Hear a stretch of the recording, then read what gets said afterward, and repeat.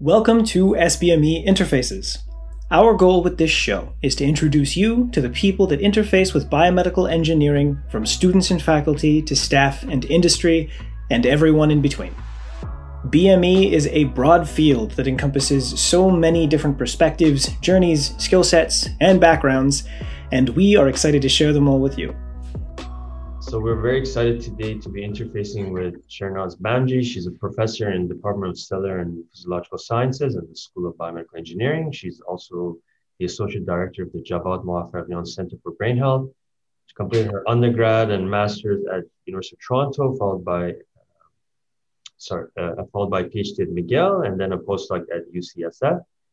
And she's had a long-standing interest in understanding the molecular and cellular mechanisms underlying neural connectivity and synaptic plasticity. Her work has provided valuable information about fundamental mechanisms underlying learning and memory, as well as how these processes are perturbed in disease states.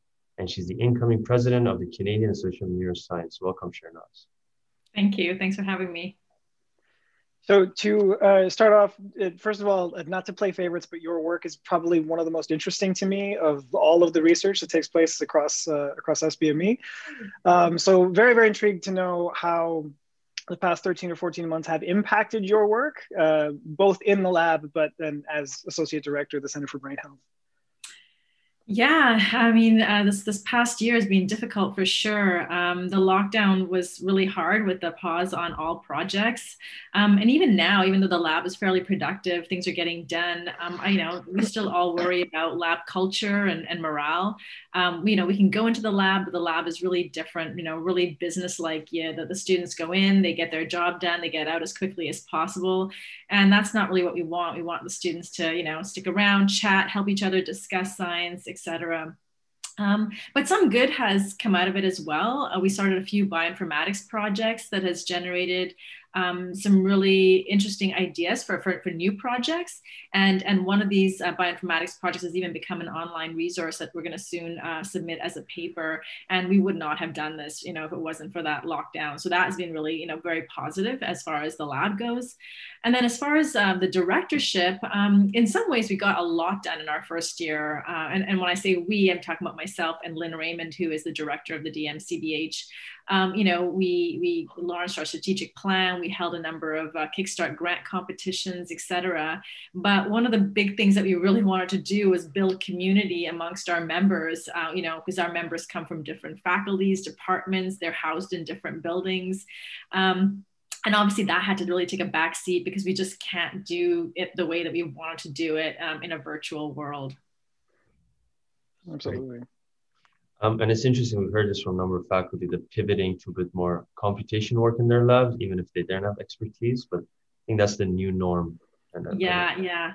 And it really has, opened up our eyes to a lot of things so it sort of shifted our abilities to do science in some ways as well.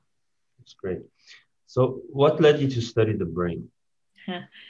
I don't think there was any question that I was going to study the brain ever, even as a grad student. I don't remember making that decision. It just always seemed to be a given once I decided to do science. I love thinking about the brain, how do we learn? What makes us do what we do? This is just, I think, key important points, questions about our humanity. But what has changed is the way that I've approached it. At first I wanted to go into psychology, but after first year, I really did not like it. It was too abstract for me, at least. I mean, everyone has their own level of comfort with that. And I ended up really liking my cellular and molecular courses. And so I more or less just fell into that discipline, but again, with a focus on the brain, because I really wanted to understand, who are we, basically. It's funny, I think you came into it too at like the best time. Like we talked a little bit to Lynn Raymond about this too, about how this last decade has essentially been like the decade of neuroscience and studying the brain. Has there been anything in particular that has really excited you, say, in the last like 1 or 2 years in terms of discovery on this front? Oh yeah, there's just so much, and I think it's just, neuroscience is just exploding. Both with respect to tools, of course, things like CRISPR is going to impact absolutely everybody, the way we do our research, as well as, the potentials down the line. So now we can even consider, seeing whether we can target, as an example, genetic causes of a brain disorder. Before we were like, okay, well, there's a genetic cause and we got to treat it some other way. But now with CRISPR, there might be even a possibility to directly address those genetic issues. So I think that that's really quite exciting. And then this whole idea of the gut-brain axis, which is something, I mean, in my undergrad, we never talked about the stomach when we talked about neuroscience, but now, in my neuroscience 426 course in undergrad, I talk about the gut and talk about, how there really is this gut-brain axis. And, if I can plug it right now, we're even, like interested in a neuroimmuno engineer. That's going to be like a joint hire between the DMCBH and SBME. And I'm hoping that we're going to get someone who's interested in that, because I think it's a really exciting and new field. Great. And so you kind of, maybe not say fell in love with the brain, but the brain intrigued you. And so what led you down to academia? Yeah. Okay. Well, I really got the bug for science in general as a master's student. And again, I don't really remember thinking at that time, what am I going to do with this degree? I just really like being in the lab. So I did my PhD, and then I did my postdoc. And it wasn't until near the end of my postdoc where I thought, what am I going to do? What am I going to do with this? I mean, I thought about it a little bit, of course, but I was really equally interested in positions in academia and industry. And in fact, I had a job interview at Biogen Idec, which is a company in Boston, after my interview at UBC. I really wanted to see what was out there and choose the environment that I really resonated with. Obviously I chose this, and I have not regretted that decision even for 1 minute, but it wasn't like I was just, academia or bust. I think there's a lot of really great, ability, a lot of opportunities to do great science in different venues. On that note, tell us about your leadership role at the DMCBH, and what is driving you right now? So I'm the associate director of the DMCBH, as I mentioned, with Lynn Raymond, who is the director. And, I'm not exactly sure what the question is, but there really isn't much of a difference in what we do as far as, the two of us are concerned. We come up with initiatives together. We work together to put them into effect. Lynn and I are really good friends. We work together very well. There's no egos between us. We like to drink wine and discuss this, so we are perfectly on par. And both of us have a really healthy research program, and running the Institute together allows us a lot more time for our labs, and we wouldn't really want to run the Institute individually. And we're a really good duo, very yin and yang. She is very detail oriented, which is very important to getting things done. And I have a lot of, ideas about new, directions that we want to go on. As I mentioned, we're really excited about, building community, really taking the neuroscience community, which is incredibly strong right now, but to a completely different level, hopefully through Kickstart grants, bringing more donor dollars in, et cetera. So there's a number of different initiatives that we're looking at right now. So you've been part of the School of Bioengineering since its inception. What excites you about it, up to now and the future of it? I love being part of the SBME. It's been really great starting off with a fresh page and being part of growing something new, as opposed to, other departments where you have a bit of the baggage of, this is how it's always been done. Everyone seems to be really open to new ideas, new ways of thinking.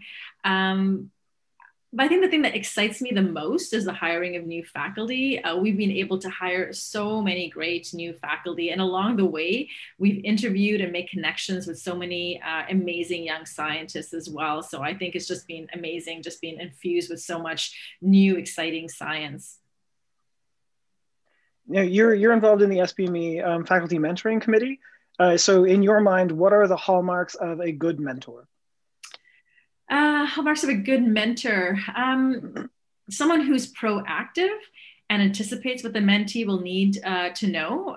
Junior faculty don't really know what they don't know. So it's not helpful just for a mentor just to answer questions, but to really help guide them, help their career development, not only scientifically, but, branding them as well, and kind of getting them entrenched in, in the larger scientific world, editorial boards, making sure that they are really active as far as chairing symposia. So, just how to position them and how to play the game in some sort of ways as well. Not just, how to get the next grant, but just how to be a good, well-renowned scientist.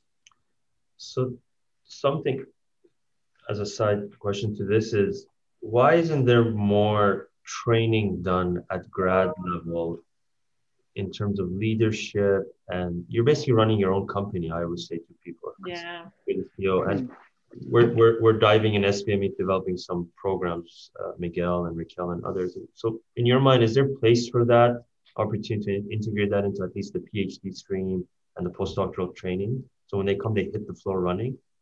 I don't think it ever hurts, absolutely not, to get training in, people management, et cetera.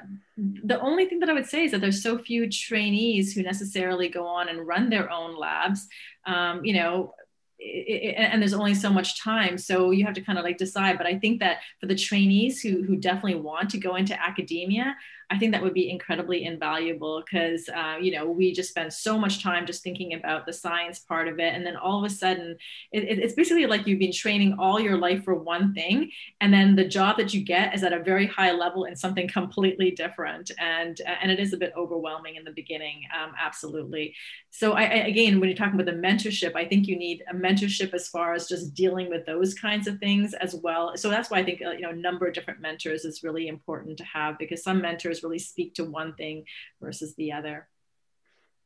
You spoke before about the neuroscience community and how you want to take it to the next level. UBC has a pretty strong presence, but how would you like to see that expand and grow into the future? Yeah, so the first thing that Lynn and I really want to do is really build a sense of more community amongst our members. There's 109 members. Again, they're different buildings, different faculties, different departments. So we really want to start making people feel like they are part of an institute or a center. So that's the first thing. We want to do research retreats, faculty retreats, et cetera, to kind of make it feel a little bit more like a community. But the other thing that we think that we're really strong in is we have amazing foundational scientists and we have amazing clinical scientists, but often and the whole purpose of the DMCBH was to put these people in the same building to really kind of foster this interaction. But even, the people on the second floor don't necessarily talk to the people on the third and the fourth floors. So to really try to get that going is something that I think is of incredible importance to us, because we think that that's where we're going to get all the great translational science being done. And so, we've launched a couple of Kickstart grant competitions to foster this. So that's what we're trying to do. And of course, we're trying to also continually hire young people to keep the DMCBH young and strong and fresh. Do you have a lot of connections with industry as well? Is there a growing industry community as well in the neuroscience field? So I know that SBME is really strong with that because of just the nature of your work. The nature of neuroscience, the problem is the brain is complicated, and we don't have as much industrial associations as SBME does. We won't have as many spin-off companies. There are, of course, some, but not as many. So, SBME by its very nature is more geared towards translational research, whereas neuroscience isn't necessarily. But, absolutely. I mean, anything that we can do to foster those kinds of interactions with industry, where it's warranted, Lynn and I would support that 100%. Seems the center has the same issues and benefits as the school. We're very simpatico. So UBC is starting an undergraduate program in neuroscience this September, I believe, if I'm not mistaken. So what excites you about that? What's the potential of that? I think it'll be a game changer for sure. Yeah, I mean, it is high time that UBC has an undergrad program in neuroscience. We really want to train undergrads with the skills that we want in our graduate students. We want them to have strong molecular and cellular understanding of the workings of the nervous system, understanding systems biology, bioinformatics, statistics, et cetera. And so that we can train these students to be completely poised to going into great neuroscience labs, and then they would have the confidence and the background to go into these great neuroscience labs. So I'm very excited about this. I think that, I think it's just yeah, I'm just incredibly excited about the possibility of having these students. Hopefully some of them will stay in our own labs, but I'm also very excited about, shipping them off to these great programs, all around the world. So on a very broad, like global level, then what do you hope for the future? Like say in the next 5 years for neuroscience? Just globally, the future of neuroscience. Wow, that is a big question. Yeah, big question. big question. I think that we're already kind of going there. I feel like, all the things that I would hope for neuroscience, somebody is doing. I kind of wish it was me who was doing it, like I kind of wish it was me who was pioneering the gut brain axis and stuff like that. I think that there is, neuroscientists everywhere around the world, they're jumping on the new technologies, the new imaging technologies, the new technologies and genetics and stuff like that. So I think that, neuroscientists are very, they're very pioneering, just the people who, decide to go after what, who we are. The brain are very adventurous. And so I think we're in a good place overall. So I think the future is bright with neuroscience. So that's not too corny. No? No, not at all. Circling back to one topic that's very dear to heart to both Miguel and I is leadership. And so for you, have there been mentors and traits that you have learned from them that now you implement, in addition to leading your lab, but now being part of leading a center with Lynn and so forth?